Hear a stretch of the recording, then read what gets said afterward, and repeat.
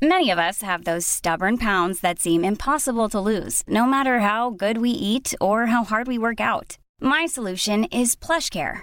PlushCare is a leading telehealth provider with doctors who are there for you day and night to partner with you in your weight loss journey. They can prescribe FDA-approved weight loss medications like Wegovy and Zepbound for those who qualify.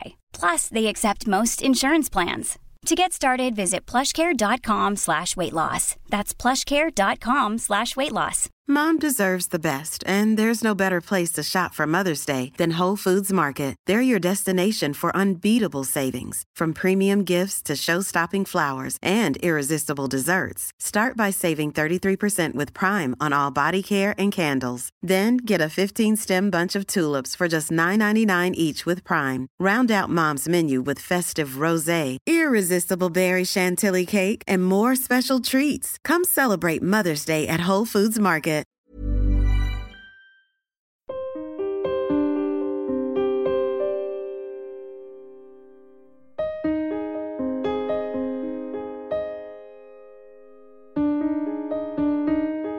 Hello and welcome to Secure the Insecure, the podcast where I say it's okay to not be okay. I'm Johnny Seifer, and every week I'm joined by one very special guest. What I want to do today for you whilst you're listening is talk all about body image. It's a topic that comes up time and time again because everyone is insecure of their bodies, especially in the past 3 weeks. I've not stopped eating. I can't tell you how much I've eaten. I know that I've put on 5 pounds in 3 weeks, which is more than I ever put on when I'm on holiday. I feel like I keep going nostalgic. I keep having like Angel Delight and a baguette with cheese like I had to have when I was a child just because. So I want to look at body image today, and I recorded this podcast a couple of weeks ago, and it's with Lottie Drynan. And Lottie started an Instagram channel called The Tummy Diaries, an amazing, amazing, amazing page to help people who are suffering with IBS and just to look at gut health, because we always look at the body in different ways. And it's important to know that you can't always control those ways that your body is perceived. So I wanted to talk to Lottie all about IBS. And I started by asking her just to take me back to when she had that original diagnosis. I probably found out I had IBS. The term was thrown around very loosely for a couple of years, but it was probably only about 3-4 years ago that I actually got properly diagnosed with it. There's no official test for IBS. It's more of a case of ruling things out like celiac disease, Crohn's disease, and also fitting into a certain sort of bracket of do you have abdominal pain and certain things like that. When I first heard about IBS, I thought, okay, that's quite embarrassing. Like, I didn't really know what it was. I just assumed, right, it's to do with toilet issues, and that's not glam. That's not what I want. And I got given very little direction of what to do with this term, what to do with this illness. And it was just a case of, right, we think you've got IBS as it's nothing else. There's something called a low FODMAP diet, and we suggest you look that up. And it was written on a scrawly bit of paper with someone's blog on there. And that was it. And I was sort of sent along my merry little way to find out what this was and what I do with it next. Since it must have been sort of late teens, 20s, I'd always, up until then, been able to eat whatever I wanted. I mean, I worked at Pizza Express and TGI, so I would happily be able to go through a timeshare on my own. But I did eat genuinely fairly healthy, like a balanced diet. But I suddenly started to find that I was feeling really unwell all the time. I was really bloated to the point of sort of, it felt like I'd swallowed a watermelon, like extreme bloat, rock hard, and also really painful. I then started to get more worried about food, and I think this is where my relationship became bad with food, because where I wasn't given that guidance, I had no idea what I was doing, so I was getting fearful around food. I then felt like everything was going to trigger me because I had no idea what was triggering me. I started to feel sick. I actually ended up having an eating disorder, which I think stemmed from that. But the main symptoms of IBS was more the bloating and the pain that came with it. It's very interesting you said you had an eating disorder, because I could imagine that you go through this process where you're isolating so many food groups that you're like, I just don't want to do this anymore. I'm fed up of being bloated. What's the point? I'm just not going to get better, so I may as well just starve myself and hope that I fix myself like that naturally. Yeah, I think that can be the massive danger for it when we're told, so all I was told was about this low FODMAP diet. It's a very complicated diet. It can help, I think it's up to 70% of people suffering from IBS. It can help relieve it, but it's not just about diet. So being told that, food becoming sort of the main focus of your life, especially as already a young woman, or many other women being very conscious of my body already, I think then having food being the focus became sort of self-destructing with no help. I was just, became fearful. I got in a bad way and thought, I just need to get it out. It needs to come out. And unfortunately developed an eating disorder and sort of disordered way of thinking as well around that food. So what happened to the control that you had? Because you were out of control, but you were still trying to gain control. Just before I started the Tummy Diaries, actually. So it must have been about 3 years ago. I thought, right, I can't continue going this way. I'm totally out of control. I have no idea what's going on in my body. I'm making myself very ill. This could be potentially life-threatening. And I need to start understanding exactly what's going on. So that's why I then thought, right, I need to take this seriously. I started doing research into what IBS was. Even 3-4 years ago, there wasn't as much information as there is out now. But I managed to find some fantastic blogs, and I thought, I'm going to start my Instagram and I'm going to start looking at the low FODMAP diet. I'm going to follow it down to there's quite a strict way of doing it. Unfortunately, I didn't have the help of a dietitian when I did that, which is sort of one of my biggest regrets. But I managed to follow that and sort of gain a bit of control back by, one, understanding my personal triggers, but also understanding that it wasn't just down to food. Diet is just a little part of, or a big part of IBS and gut health, but there's loads of other factors that can influence your gut health and overall well-being as well. Sleep is a massive one. Stress levels, so stress for me and a lot of people is one of the biggest triggers for IBS.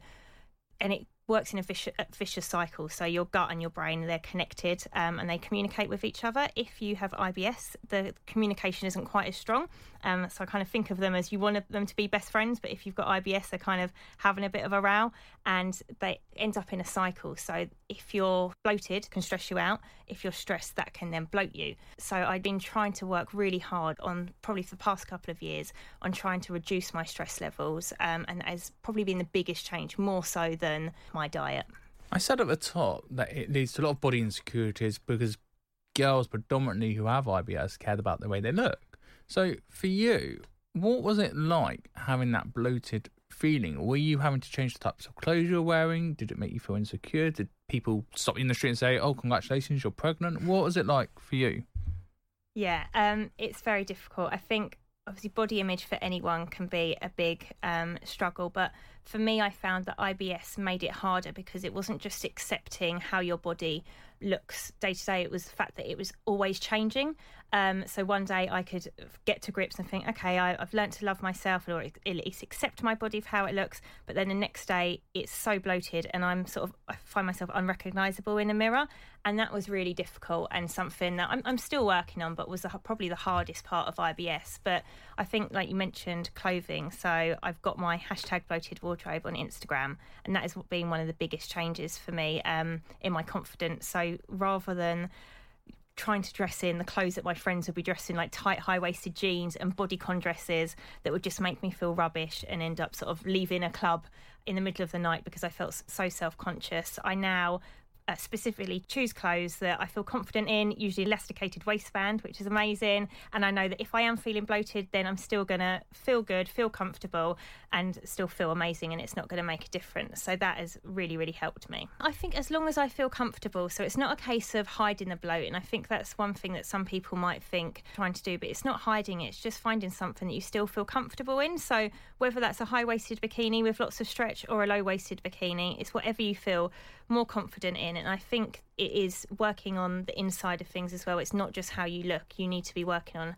how you feel about yourself. And there's loads of different things that I do to try and sort of talk to myself and be kinder to myself and recognise that if I am having a bloated day, that is just part of it and it will pass. It's not going to stay forever. Nobody is looking at my bloat. Although you did mention about thinking you're pregnant, I have been offered a seat on the tube before because they thought I was pregnant. Most people are not going to be noticing your bloat. So I think it's about being kind to yourself, being patient with yourself and understanding that it will pass. I think there is definitely still a big taboo around IBS, but I have seen, well, personally, I feel that has been broken down a lot even in the past couple of years. I think in general, people are getting a lot more comfortable talking about things, even if you look at mental health. The fact that we're having this conversation here and your podcast is all around mental health, which is amazing. And people are just getting a bit more comfortable with that. I think IBS is just like any illness. You should be able to talk about it. It is, I understand that it's embarrassing. A lot of people have, as well as the bloating, a lot of people can have diarrhea,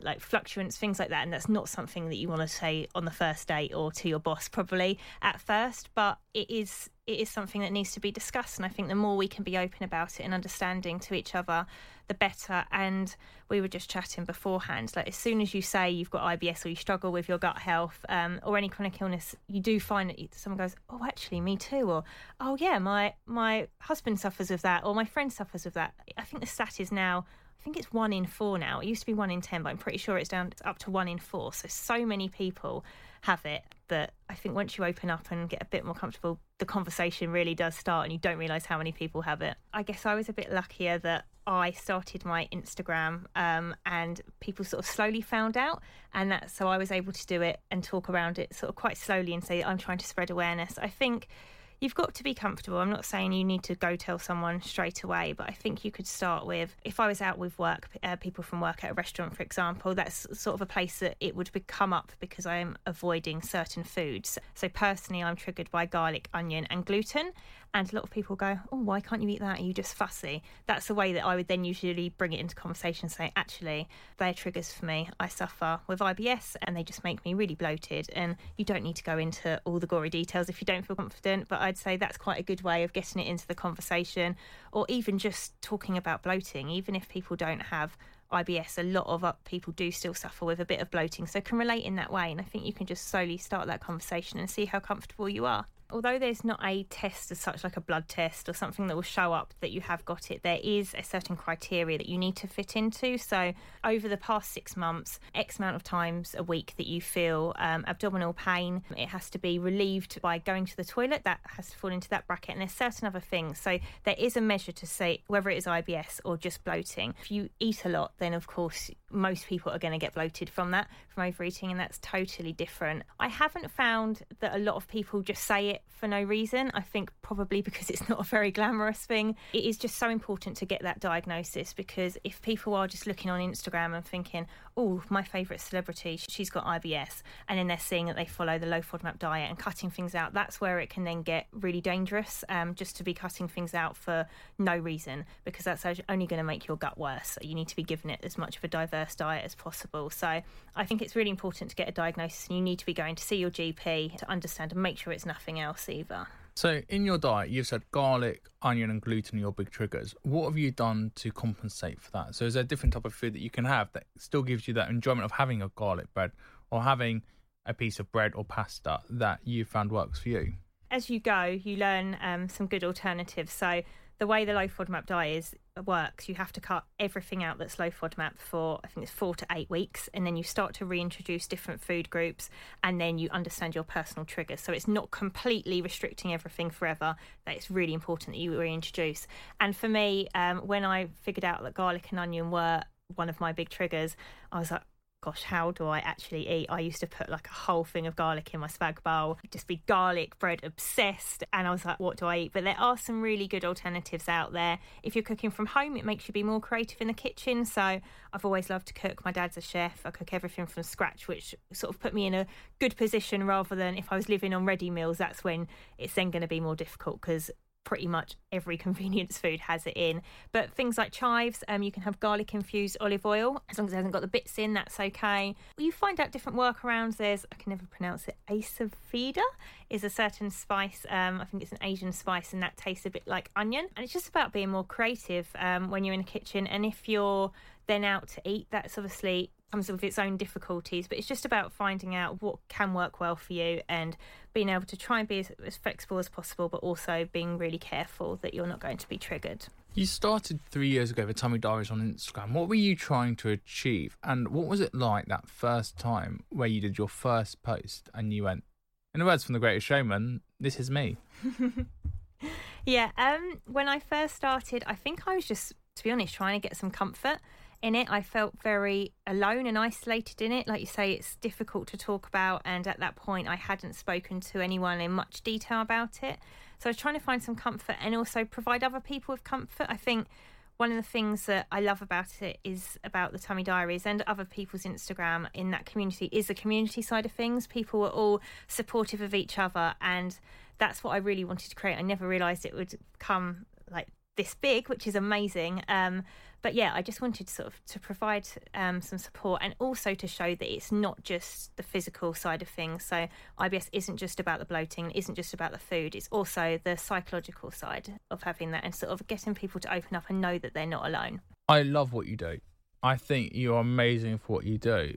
The only problem I've got with you is that there's no book. I feel like you need to make the IBS Bible. You know, the Mrs. Hinch of cleaning, but for IBS. Can you please get a journal and share these tips with everyone? Because I think you're going to benefit so many people. It's actually the first time I've announced it, but I am currently working on a journal. It's been something I've been working on for probably about 6 months. I've wanted to do it for a couple of years. So when you are first diagnosed with IBS, or sort of if you're just struggling with gut health issues, a lot of people are told to keep a food diary or a food journal and take note of everything they are eating and everything that you are, all sort of your symptoms.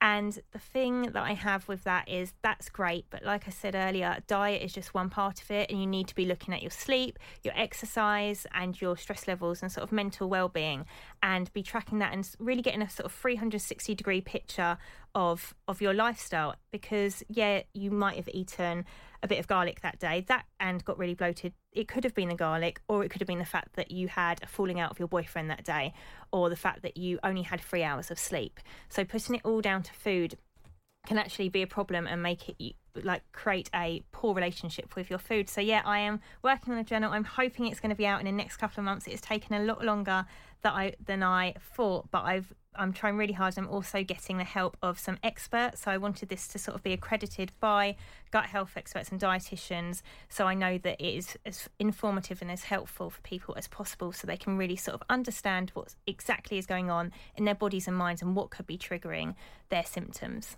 When you're looking at it chapter by chapter, how have you structured it? And what do you want people to take away? So you've said that it'll be advice for sleep, it'll be ideas for food, etc., etc. What do you actually want people to do? And can people read it who don't have IBS but almost want a healthier outlook on life? Because I can imagine there's a bit of crossover with actually having a healthier mindset, as you spoke about, with things like mental health and stress levels. Yeah, I think you definitely don't have to have IBS if you're having any sort of worries with your mental health or gut health. Then it's absolutely for anyone. I think the idea is to get people not focusing purely on food, because that just take over your life. So I'm trying to share the gut-brain axis and the connection between your gut and your brain, and just for anyone to see their lifestyle as a whole. So the way it is structured is, at the beginning, it's talking about the different things that can impact your gut health and mental health. Like I said, the sleep, exercise, diet, things like that. Also, if you're taking any vitamins, medication, it can even be your period and your cycle, things like that.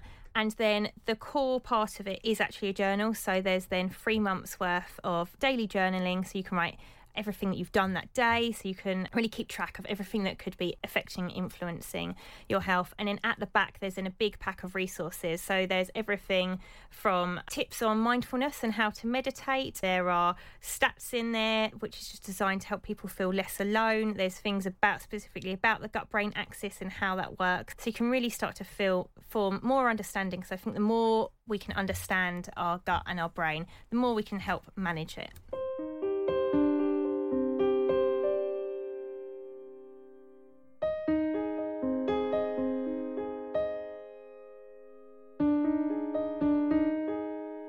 That was Lottie. Amazing. Absolutely amazing girl. And amazing when people come forward. I never can stop this. When people come forward and say, look, I want to come on your podcast. I want to talk about something that means so much to me. And a lot of people ignore it. They go, oh, well, yeah, another person who's got IBS. But look how much in this episode you've learned from Lottie. The fact that there are alternatives, that life isn't over just because you can't have garlic or onion. Garlic infused oil is okay to have for Lottie. The fact that there is a way to look good still. So those high elastic bands on your trousers can still make you feel good. It doesn't mean you have to still wear a tight dress. So if you want to get in contact with Lottie, At The Tummy Diaries on Instagram is where you can check out. I'm at Johnny Seifert on Instagram, and guess what? It's been hosted by me, Johnny Seifert. You've been listening to Secure the Insecure. Thank you so much for listening. Until next time, thank you and goodbye.